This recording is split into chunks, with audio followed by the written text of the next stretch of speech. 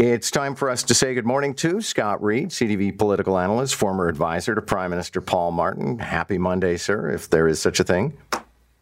Yes. Happy Monday. It's not a super happy Monday. I guess I'll just be transparent. I have agonizingly, blazingly sore buttocks. That's my problem today. Why, did you get spanking or what?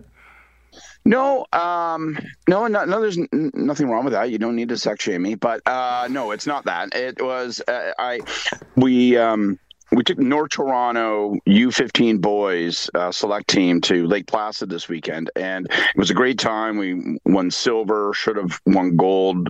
We got a disallowed goal in the final game, lost 2-1. Anyway, I'm not going to go on and on and on and on about that because it's sort of still bugging me, but our hotel was at the top of this very, very steep hill in Lake Placid, like really steep, like straight hill, like Sir Edmund Hillary steep. And so walking up it was a bit of a tester, and then go for a run. And then at the end of the run, of course, going up it a couple days. And and I woke this morning and I've discovered that my 55-year-old buttocks are reacting to the weekend. Not like it used to be, not like with a brutal hangover or anything, but just with sore buttocks, like really sore buttocks. More glutes, really, but okay, I get it.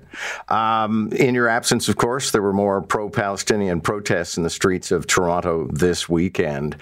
And, people it's a bit of a Rorschach test, I guess. People look at these protests and they see that they're just a bunch of anti-Semites. Others say we're just asking for peace and protection of the people of Gaza. And I guess, there are many stories to be told as there are bodies in that crowd. Yeah, well, I think it's both things. I think you see both things, and I have a strong view that one of those things is not cool. So if you're going to fly Hamas flag and you're going to spew hate speech, be anti-Semitic, and call for the destruction of Israelis, not cool. That's not Hamas is a terrorist group. They're a recognized terrorist group, and flaunting their flag is no different than flaunting a Nazi symbol or another symbol of hate and terror. And so I know that the police are reluctant to wade into protests, and I'm not one that necessarily encourages that. But I don't think that should be allowed. And so, absolutely, you want to be pro-Palestinian, you want to rally, you want to express your objection and concerns, 100%, that's your right. But that right does not extend to celebrating terror and celebrating murder. And that's exactly what holding a Hamas flag represents. Meanwhile, they tried on Friday to fire the boss of the TTC and failed. Surely you, having worked in government, know you never marshal an effort unless you got the votes. Yeah, I'm not 100% crystal clear on what happened, which is in part, I think, the story, which is that it wasn't very clear what went down. I'm a big fan of Jamal Myers, the new chair of the TTC. I think that guy and city councilor, I think that guy has a ton of game, and he's someone to watch. And I think he made a mistake, because whether it was that he himself wanted to play it this way, or whether more likely the mayor's office was saying, okay, this is what's going to happen. We're going to take this guy out behind Burger King after midnight, and you're going to be the one holding the club. It didn't work, and as you say, they didn't have the votes. And you don't execute such a move. You don't know about it, and you should, in the interest of transparency, do it in the daylight. You should give proper notice, and you should let people know this is how you're playing it. Now people are running away from the mess like they had nothing to do with it, and that's obviously disingenuous. And I think there's one other big question that remains, because most people don't really care about the political process. I want Jamal Marie to recover from this mistake, because I think the guy has lots of game and I want to keep my eye on him. But the big question is, should the head of the TTC be fired? I mean, I don't think too many of us are very happy about the state of the TTC, but we also recognize that it's gone through this wrenching trauma that was COVID. So how much is his fault? How much isn't? How much could it be better if it was somebody else? I'm no expert, but it seems to me that it's not entirely implausible to say, you know what, new leadership is necessary. But if you're going to do it, do it straight up. Be transparent. Be honest about it. Say we're gunning for the guy, and then take a move. Yeah, I tend to agree with your analysis. I mean, a lot of things are going wrong on the TTC. I'm not sure those things can be attributed to Rick Leary, but I also wonder, how do you continue leading an organization when your board just tried to fire you? Yeah, I sort of, well, I mean, presumably he doesn't want to leave, but I sort of think that this does mean he's finished, because, whether they want to be mealy-mouthed about it or not, clearly the mayor doesn't want the head of the TTC there. And if the TTC functions as a municipal instrument, yes, it needs to be independently governed and all of that. But at the end of the day, they don't want you.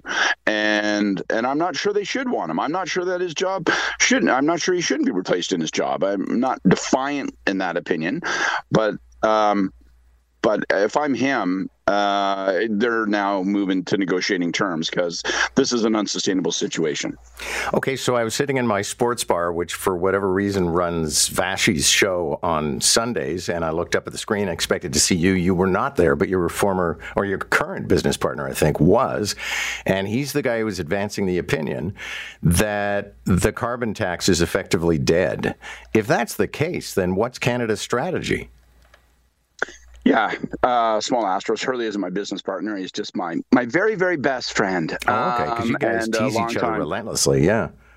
Long time co-conspirators. But I don't really agree with David 100%. His argument is this, that the moves in Atlantic Canada on the home heating oil subsidy, which is effectively a pause on the carbon tax, that this is the beginning of a series of moves where they're going to offset the effects of the carbon tax in an effort to wipe out its absolutely cancerous effects on public opinion around the government. And I don't think I agree with David. I think that's what the government's going to maybe try to do. But I don't think it's going to have the desired effect because, one, the government's going to back into it. They're going to try to, if you're going to eliminate the carbon tax because you've come to the conclusion, my God, this thing is an anchor and it's dragging us to the bottom of the lake, then I think you have to do it. I think you have to be seen to be doing it, and you have to honestly, openly say, we made a mistake, we're abandoning the policy. But if you're going to maintain the policy, say that you remain committed to the policy, but hope to get the credit of offsetting the policy with a series of other policy measures. And now presumably they'd have to do something for natural gas, and they'd have to do other measures in other parts of the country. And then, I'm not sure you're going to get the credit for it. At minimum, Pierre Poilievre is going to say, I see. So you're still committed to the policy. The policy's still in the books. You're just spending skillions more to do it. I mean, there's no doubt that the carbon tax the minute it came into effect in Atlantic Canada and prices shot up 13 cents per liter, the Liberals' longtime hold on popular opinion and popular support in the Atlantic provinces absolutely shredded. And so they've got to do something. But I'm not sure they're going to get out of jail quite this quickly and quite this freely. Okay, and not a lot of time on the clock, and you were busy this weekend, so maybe you didn't get a chance to see it. I watched the Buffy Sainte Marie report on the Fifth Estate, and it was devastating. And it just seems like she made it up from whole cloth. It certainly looks that way. I read a lot about it on the bus coming home last night. Yes, I rode a bus home. Yes, riding buses is awful. And the Buffy Sainte Marie story really kind of breaks your heart because she seemed to be an unblemished icon, and an unblemished and long-standing, decades-old Indigenous icon here in Canada and around the world.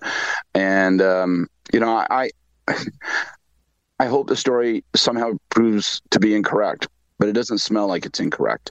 And I'm not going to wade into the whole question of Indigenous, indigeneity, the question of Indigenous identity. It's not like I'm as white as a bag of flour, and I don't know what I don't know. But it seems like the story she's told about her life for years and years and years appears to be false, and it's kind of a heartbreaker. Thank you, sir. Good to have you. Thank you. Cheers. Scott Reid, political analyst, former advisor to Prime Minister Paul Martin, all ours at 6:20 every Monday on The Morning Brief.